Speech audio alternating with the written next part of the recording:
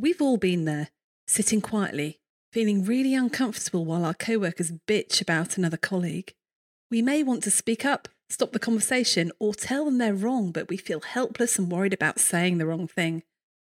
It's tempting to think that it doesn't really matter, but this sort of behaviour really undermines trust in an organisation and spreads negativity and bad feeling, and it can completely undermine the psychological safety we need to work well as a team.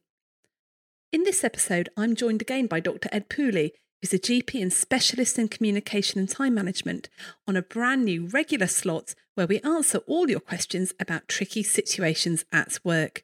So if you've got any questions about how to deal with difficult colleagues, communicate with defensive co-workers, or raise issues with unreasonable bosses or thoughtless partners, then please do send them in. Today, we're thinking about what to do when you hear colleagues backbiting, bitching, or making other inappropriate comments about other people. We think about why it's important to consider the question behind the question and how you can raise concerns without raising heckles. So join us to find out the consequences of ignoring what's going on. Join us to find out how to challenge in a supportive way. And join us to find a simple framework for speaking up. Welcome to You Are Not a Frog, the podcast for doctors and other busy professionals who want to beat burnout and work happier. I'm Dr. Rachel Morris. I'm a GP, now working as a coach, speaker and specialist in teaching resilience. Even before the coronavirus crisis, we were facing unprecedented levels of burnout. We have been described as frogs in a pan of slowly boiling water. We hardly notice the extra long days becoming the norm and have got used to feeling stressed and exhausted. Let's face it, frogs generally only have two options: stay in the pan and be boiled alive, or jump out of the pan and leave. But you are not a frog, and that's where this podcast comes in. It is possible to craft your work and life so that you can thrive even in difficult circumstances. And if you're happier at work, you'll simply do a better job. In this podcast, I'll be inviting you inside the minds of friends, colleagues and experts, all who have an interesting take on this, so that together we can take back control and love what we do again.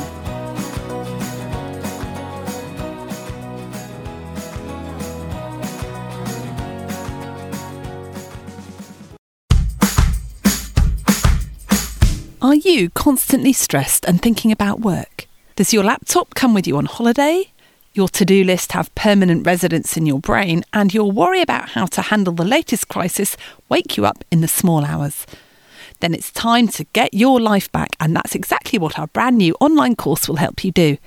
It's a 60-minute reset for healthcare professionals to shift your mindset so you can set boundaries and limits around your work without the endless guilt that you've not done enough.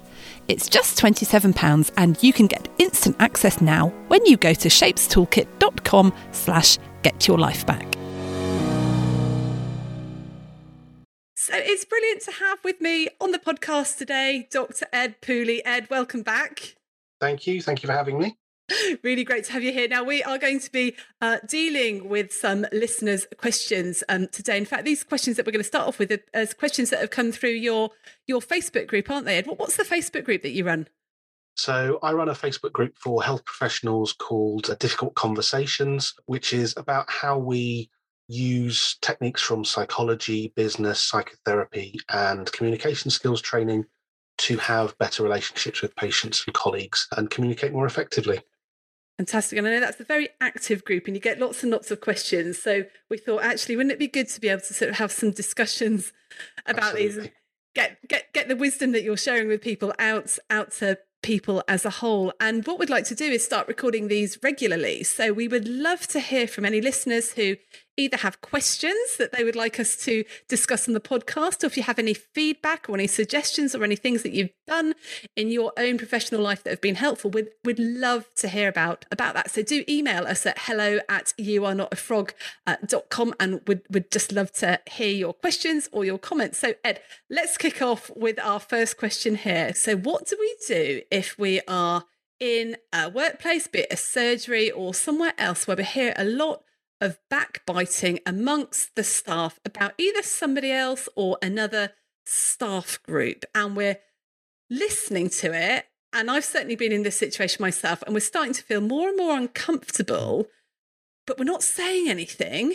We're not challenging, but then we get really worried that by our silence, we could be seen to be colluding. I mean, have you been in that situation? Yeah, first of all, it's a really good question, isn't it? It's something that we all face, and we've all probably had some experience of, where you're in that situation and there's that conversation going on, either directly towards you, where someone is trying to talk about a colleague and almost canvass your opinion, or when you're overhearing perhaps two other colleagues talk about someone else and you're a bystander. So yes, I've been in that situation. I think that over the last few years, my way of managing that situation has changed, because it's often one of those things that's very difficult to challenge if you don't have a strategy for it and if you don't understand the drivers towards it. But it is something that you kind of have to have a strategy to dealing with, because many times, if you're getting pulled into a conversation where an unseen party is being discussed, an unseen person is being discussed, there is the very real risk that you could be accused of colluding with someone who is bullying, and that sort of, we do those sort of training videos, don't we, at the start of our placements and our jobs, where this is a common example in terms of what do you do when you overhear someone talking about a third person that isn't there. So yes, it's a very common situation. I think for me, part of me wants to understand why it's happening. Sometimes it's a reflection of poorly dealt with way of managing a genuine grievance. So sometimes the issue that is being raised is actually a problem, but it's being raised in the wrong way. And sometimes it's being used as almost a way of connecting with another staff member. But again, it's in a way that's not very authentic. And the typical example is it's almost a reflection of that school playground kind of connection. Oh, that Mr. Smith was horrible, wasn't he? That teacher was awful. I didn't like the way they did that. And it's almost a very childlike way of connecting with others. And I think the third time is when it really is a genuine issue that can lead to some serious consequences. And I suppose the examples I can think of there are where there is misogyny involved, where there's racism involved, where there is outright bullying involved, where comments are being made that are about the characteristics of a person rather than about genuine grievances that could be dealt with in a different way. So those are the three things I would say that I would kind of divide it into. I mean, I don't know whether you would divide it into more, or what your take would be on those three categories. I think those three categories are really, really helpful. I think in real life, it's probably very difficult to determine which is which, because maybe there is a genuine problem, which is coming out in the wrong way, but there is a problem. So I think things are rarely really, really black and white, are they? I think one of the biggest things is actually the connecting with others as well.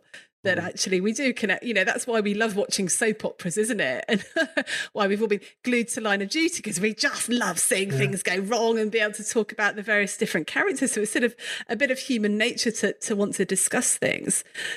But how do we know the difference between when it is sort of genuinely letting off steam about something and when you should just sort of let it run and the steam needs to be let off, and when it has tipped over into something that is really unhelpful that we should be challenging? I think some of that is gut feel and experience. I think you know when something feels awkward or unprofessional or inappropriate. I think there's a difference between saying, oh, that the cleaner hasn't picked up that again. Oh, they're not very good, are they? And someone saying that cleaner's not very good. All people of that race are like that. Those kind of where it's not about what someone is doing, but about who they are. And that's that difference between commentary and identity kind of level criticism where there's an issue. I think one of the big difficulties, actually, one of the reasons this question has come up, is that it is really difficult to know when to step in, because sometimes things are phrased in such a way that if you step in, someone who is saying it could respond, oh, well, I didn't mean it that way. And actually that doesn't lead to a positive outcome either, because then the behavior usually persists. I think it's probably better to err on the side of caution and actually say something. And you don't have to jump in all guns blazing. You could say, listen, it sounds like you're a bit frustrated with what happened here, but I'm not sure it's appropriate to be discussing that person. If you've got a problem with that person, perhaps go and have a word with them, and that way we can ensure that this doesn't happen again, rather than talking about it when they're not here, because I don't think that's going to resolve the situation. That would be my approach if that line into kind of misogyny, racism, or kind of criticism of protected characteristics started to be involved. If those things start to be involved, I would generally jump in a much firmer way and say, look, that's not appropriate. This isn't about whether a person is a man or a woman. It's not about their ethnicity. It's not about their sexuality. This is not an appropriate thing to be doing. If you have a concern about what someone is doing, let's focus on that. But it's not about the characteristic that you mentioned. When we did the series on podcasts about racism, and it was one about speaking up, they were suggesting that actually a really non-confrontational way of doing it was just say, oh, what do you mean by that? So actually get them to, if they're making little snidey comments that could be taken either way, just challenging, saying, what did you mean by that? That's a sort of little bit of a warning red flag, saying, I've noticed that that's not quite right. And then they get the opportunity to backtrack and go, oh, actually, I didn't mean that. That came out badly. No, I'm not trying to say that. And then they've caught themselves and they've stopped themselves. And I quite like that, because I guess what you're trying to avoid is, and I think this is very difficult to do, is making that person feel shame. Then nothing actually changes, which is what we're looking for here. We're looking for a positive outcome or a positive improvement in whatever the situation is. So when I'm talking to patients, for example, I have a kind of a 4-step process, and I suppose you can translate that directly to working with staff. So the first one, I would say, well, I'm not sure the relevance of that comment. Can you explain? The second, I feel uncomfortable with that word or phrase or statement. Let's focus on the issue in hand. Then you can escalate it further to, I don't accept the use of that term. Let's move on to the issue regarding. And then for that type of statement or phrase or comment is not acceptable here, regardless of your reasons, we have a zero tolerance policy about that kind of language. So what you're doing is it gives you a way in, because people often, it's easier for many people to not act unless they've had the training on how to act and how to confront a situation that doesn't feel okay. And I think having a stepwise approach works very well. It tends to allow you to enter perhaps a less confrontational level if that's needed, so that you're not triggering that shame and defensiveness in someone else, so that then it's not a problem that is pushed away, or it's brought out into the open and dealt with. Because sometimes people will use expressions because either they think they're the correct expression or they don't know, and I think giving them a chance to explain is sometimes helpful. I don't think it's helpful all the time, but I think it's sometimes helpful as an initial statement. And I love that. I love that stepping it up. So you've got your sort of warning phrase, and then it goes up and up and up and up. What if it's not about a protected characteristic, so you can't be, so that isn't a problem, but it is just general bitching about somebody, just and it's low grade bitching, oh, well, she didn't come to work again today, or they didn't do this, and they always do this, and of course they are, and it's all implied. Not actually said. We've all been there, and you'll sat there, you're feeling more and more uncomfortable, and you think, I need to say something, I just don't know what to say. Would you take that same approach? I might start a little softer and say, it sounds like you've really noticed that this is an issue. How long has that been going on for? What's led? Why might that be?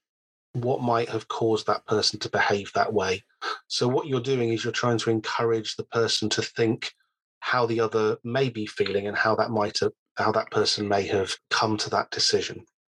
And sometimes there is no rational reason as to why someone else is behaving in a certain way that you can discern. But I think encouraging that exercise in others helps. because it allows you to avoid almost tribalism or in-group, out-group phenomena where, everyone's like, oh, we're team A and the others, they're team B, and we can just, backbite about them and make comments about them. And actually what you're doing is, if you're in an organization, it makes a lot more sense for everyone in your organization to be heard. So by asking someone and engaging with them and saying, why do you think that's happening? How can we make this feel better? How might you feel if someone was talking about you in this way? Because we all know that we're not perfect. Encourages your organization to function better. And if your organization functions better, the employees will be happier. Because if there's a lot of backbiting going on, to me, it's almost a symptom of discontent, because backbiting doesn't happen in organizations where everyone is happy and fulfilled and listened to and communication is authentic, because you're almost given permission to go up to someone and say, look, I'm a bit frustrated with that email that you sent. I don't like it. I feel it was kind of aimed at me. Am I reading the situation wrong, or have I got it right? And if that kind of conversation is permitted, your organization will function better and it will grow. Otherwise, you'll be stuck with people who are unhappy, who, to some extent, and it kind of goes back to that auto-suggestion theories of kind of like the 1920s and 30s, where constantly saying, oh, I'm in an organization that doesn't listen to me, and oh, that person's useless and rubbish, tends to make you almost become, it activates those negative thinking circuits in the brain and reinforces them rather than reinforcing the positive ones. And so I think approaching it from a, why is this happening? How can we reduce it? What's really going on here? And is this a symptom of a larger problem? Is a really helpful way of course correcting. Mm.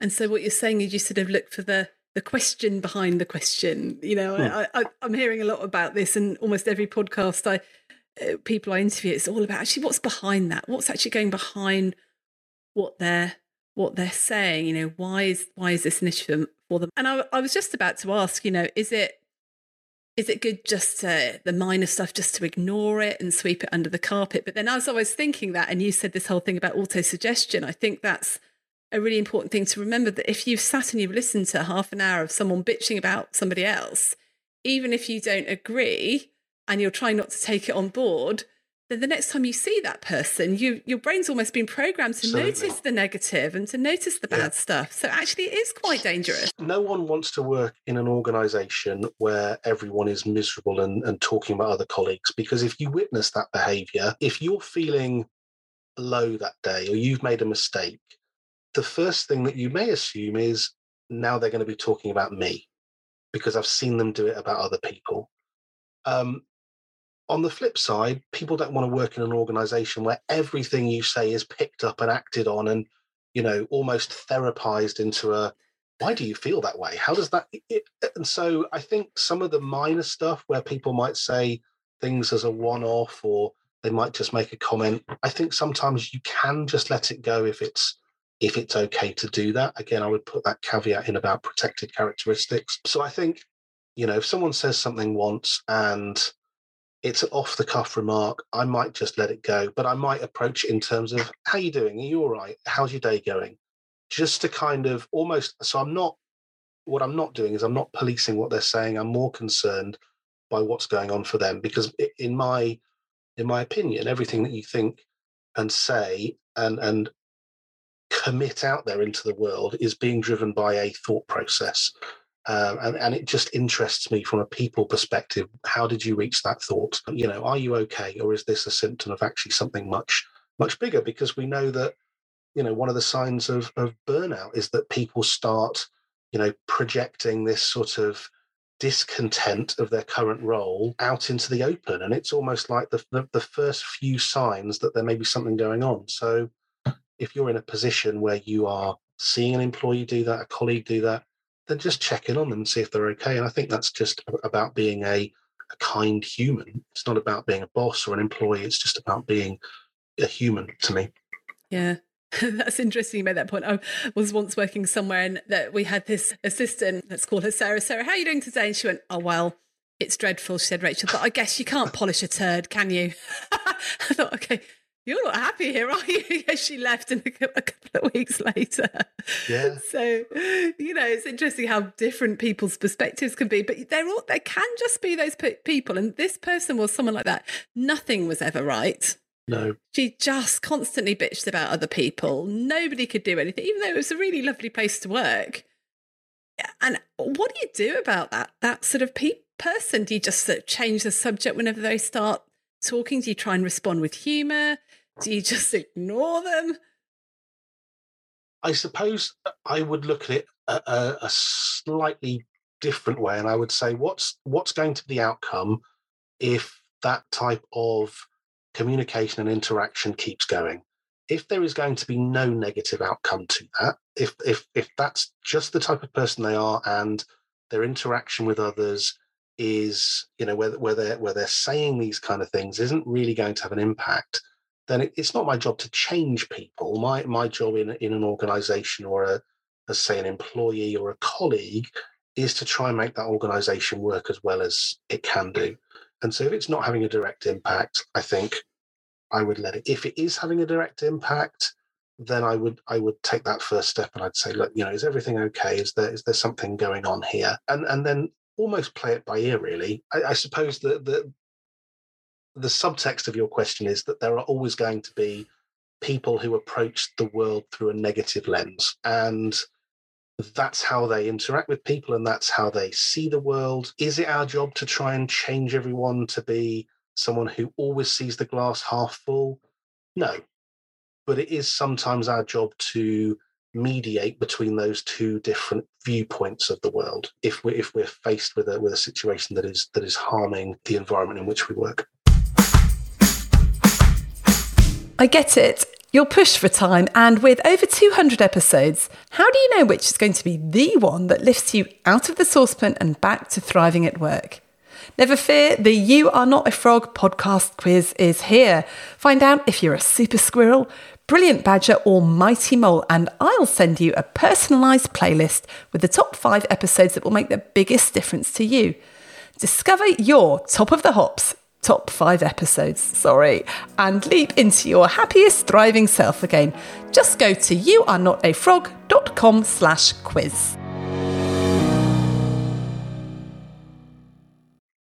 Yeah, I guess with this particular person, I'm thinking, well, she was pretty harmless, but actually it wasn't harmless, because we stopped asking her to do things because of the reaction that we'd get, and then the work got dumped on the person who was really lovely and friendly, and, would always say yes. So, maybe it was a strategy for her to sort of keep the work at bay. But people do that. That is a recognised strategy that people who want to either directly avoid work or end up avoiding work will employ. I think we talked about this in the time management episode, where people will avoid asking people to do things where they are going to be met with negativity, or where there's going to be anger, or whether there's going to be passive aggression, because those feelings don't make us feel good.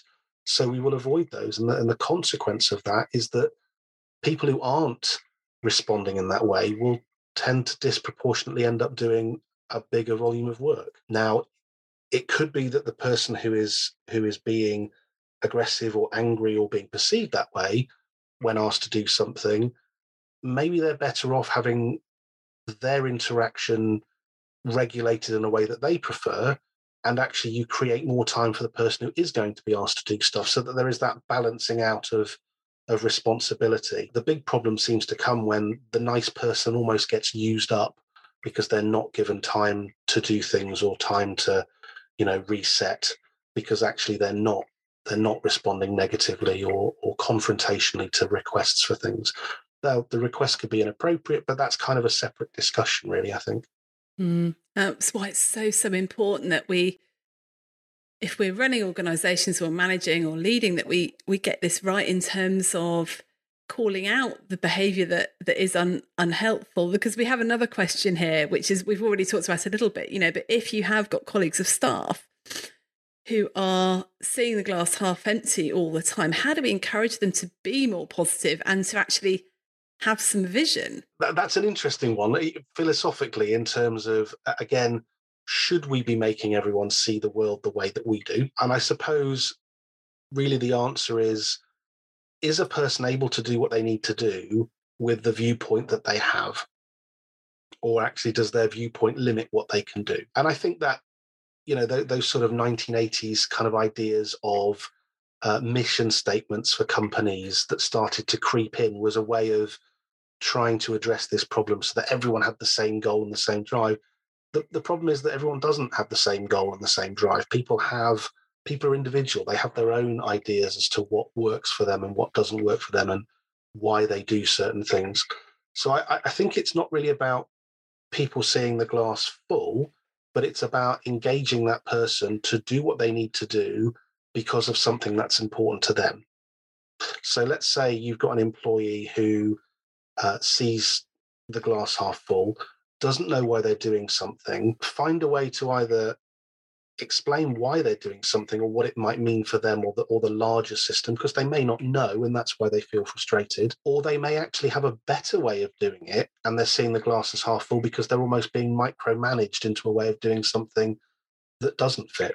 So I think, again, it's about delving a little bit deeper as to why someone feels the way they do, and is it something that needs to change? If so, well, let's move that let's give a person a bit more control to try to find that glass full aspect of things. It's a bit like the Mary Poppins thing, isn't it? It's the find the fun in the task. And I know that sounds a little bit trite, but it's kind of, well, why are you doing something? How can we engage you positively? Because I know if we engage you positively, you're more likely to enjoy work, you're more likely to get the task done on time, you're more likely to have a sense of achievement if the task is done, and you're more likely to be loyal to the organization. So how do we, trigger those feelings in you? The way we trigger those feelings in you is to find out why doing something is important and relating that to your own personal circumstances. What makes you tick? I mean, I think there's lots of different reasons why people might be really negative and glass half empty. And I think you've already mentioned one, and that's somebody who's burning out and is really stressed. And I certainly know from my own experience, the more stressed I get, the more negative I get. And especially on Sunday evenings, it tends to be, it's like my husband refuses to have deep, meaningful discussions with me on a Sunday evening. He just sticks me in front of a comedy. That's generally the best thing to do. So I have a friend, right? And he's a Myers-Briggs INTP. And I have learned over the years that whenever I share an idea with him, he's programmed to look for the negative and look for the things that might go wrong and the problems. And so often I've shared something with him, he's been quite negative about it. And then the next week he says, so what about that thing you told me about? I'm like, well, you said it was a load of rubbish. He said, no, I didn't. It's just the way he initially responds. And actually having somebody like that can be incredibly helpful in an organisation, because they spot the problems, they spot the issues, they call it out. What you've got to realise is they just need a little bit of time, and then they'll start to see the positives. So sometimes it is just the way that their brain ticks, and actually to use that, it's actually really, really helpful. Okay, that person's being negative. Rather than writing them off as they're just a negative person, it's actually what value do they bring to this decision that we're making. That's really, really important. There's something about personality. I think what you said about being the wrong fit for the job as well, I think, I know that when I was in roles that didn't suit me, that weren't playing to my strength, it made me incredibly negative, and that goes in with the stress and the burnout or whatever. So often if you just find out what it is, like, again, the question behind the question, what is it that's making you feel like that? And if we can craft your job role to actually get you doing more of the things that bring you joy and that you really are very good at, then maybe some of that negativity will be stopping. But I was talking to a GP the other day, and one of his partners was incredibly negative, and this guy I was speaking to was the managing partner, and he just basically stopped interacting or running any management decisions past the other partner because of the barrage of negativity that they got, and the relationship had become so dysfunctional. And I thought, isn't that a shame that it hasn't been addressed by then? So it's one thing being able to address it on an employee-employer basis, but what happens when it's a colleague or even maybe your boss, or, if you're a portfolio doctor or you've got a salaried role and you're talking to the boss or your manager or a partner? Is there anything you can do? Well, there are two things that spring to mind, actually. And one of the things that kind of lit up in my brain when you mentioned about the initial critical response is that there's a really well-known book in kind of management and arenas called Six Thinking Hats by Edward de Bono. And, that person's a very typical black hat thinker where he's thinking of the critical issues. And one of the exercises in that book is to consider viewing things from how do we make this work? What are the problems in it? What are the challenges? How do we overcome things? How do we be creative? All of these, you're almost forced to take a different perceptual position to understand it. And what it does is it allows people to view things from an alternative perspective. So that if you're not a naturally critical person, you recognize that someone may have critical thoughts about an idea that you have, but actually that doesn't mean they think the idea is rubbish. They're just programmed to find the flaws. And actually what they're doing is they're telling you the ways that you can make your product or thing better. They're actually helping you before you do it rather than, get the feedback afterwards to find it hasn't worked. But it does require a little bit of sitting with some discomfort to take that on board. I mean, I'm a little bit like a Labrador that wants to go and run out and play in traffic. I'm a bit like, oh, what about this? What about that? What about that? My partner's always kind of, she's like, can you just kind of focus on one thing? Can you just get that done? And I need someone who does that because, I need that little bit of direction to say, actually, this is what you're focusing on now. Let's get this done. Let's just separate out the distraction a little bit. And I think having different viewpoints works really well. So it's I guess it's recognizing different people's strengths and then where they're coming from.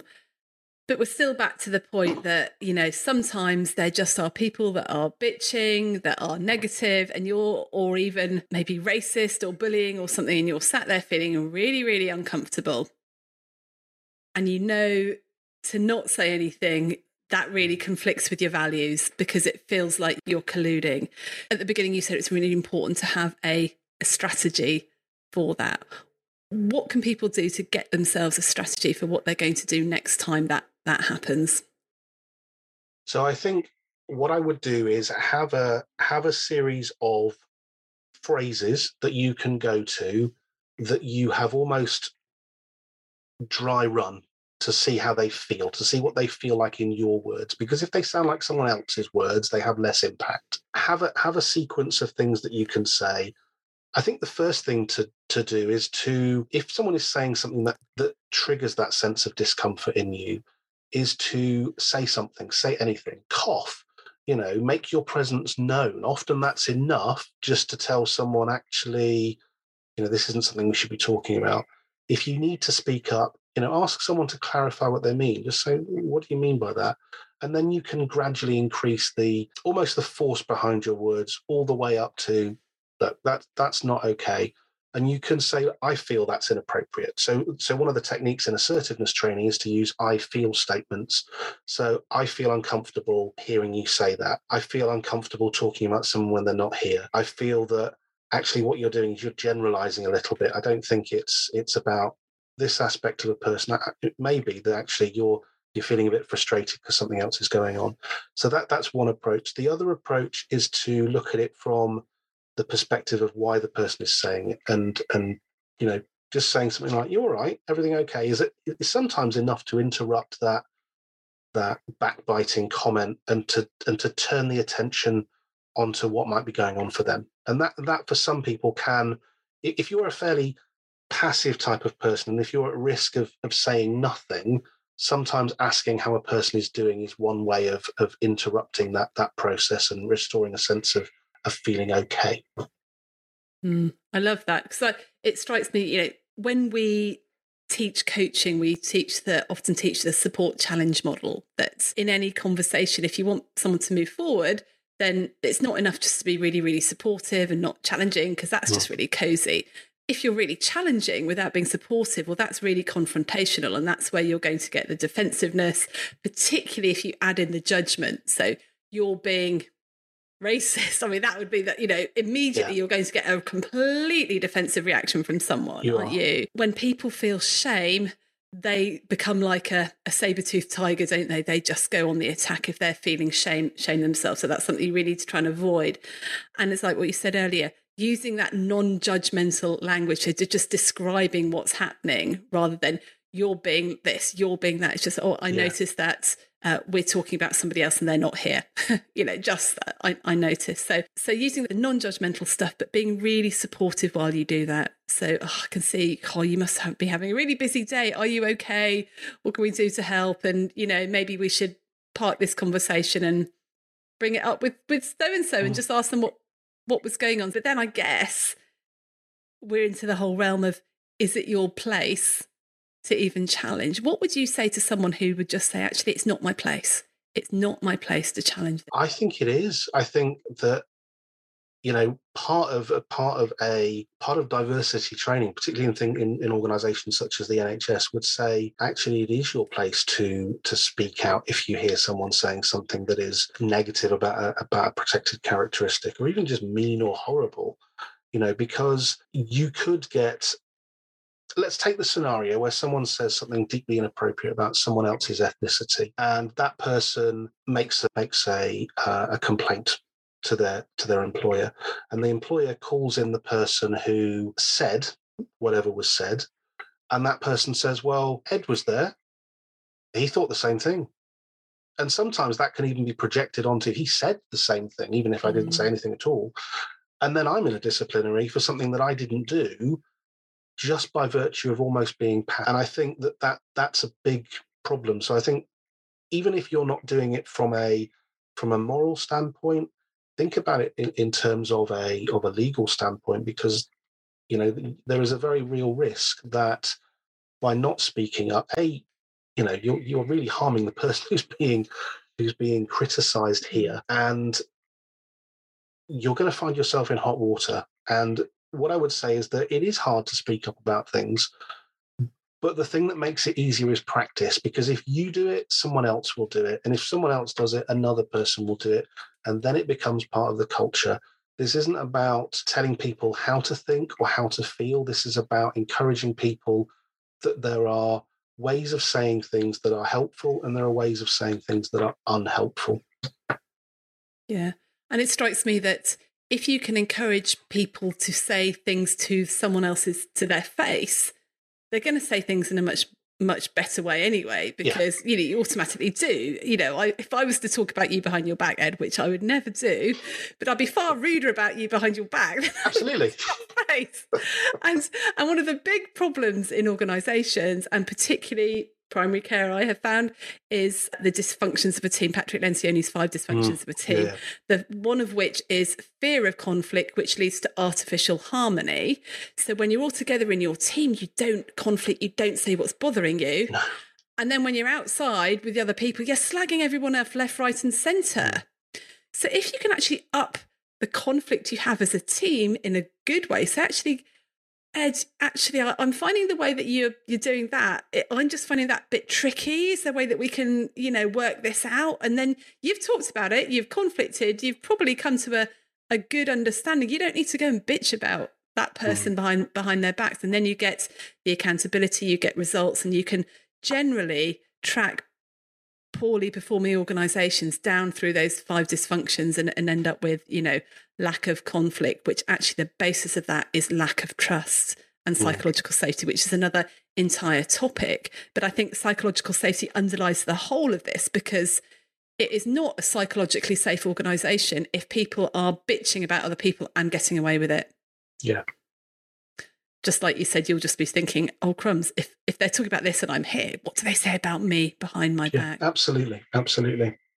Great. So I think we're just about out of time, Ed. There's some really useful, helpful tips there. If someone's really struggling with this, is there any sort of good resources you point them towards if they want to sort of get a bit better at doing this, about challenging in a supportive way, in a way that's going to be really helpful? There are some resources that I put on my Facebook group, so people can have a look at that, and I'll send you the link for that. And I've done some particularly on things like saying no and team dysfunctions and approaching racism and other comments about protected characteristics. There are quite a few sort of books coming out now about, looking at things from other people's perspectives and how you might go about sort of being an ally to other people and standing up for them and showing solidarity with that person. Yeah. And we've got some podcasts actually that I think will help. There's the sort of Combating Racism series, particularly the one about how to be more anti-racist.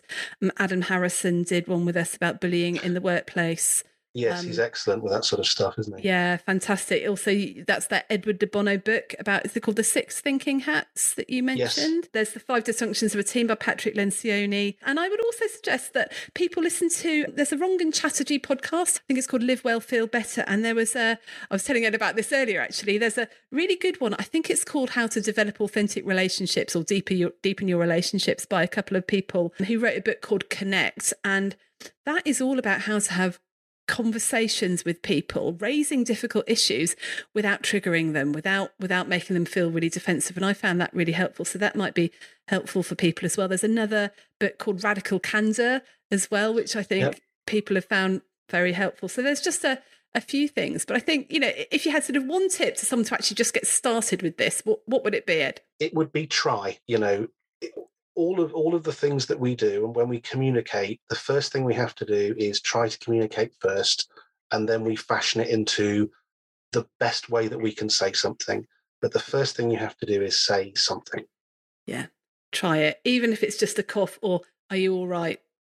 Yeah, that you've raised something. Brilliant. Thank you so much, Ed. So we're going to get Ed back in another couple of weeks. So if you have any questions about any sort of communication or difficult conversation that you'd like us to talk about, or any feedback, then do drop us a line. We'll put the links in the show notes. So thank you, Ed, and we'll see you soon. Welcome. Take care. Bye. Bye.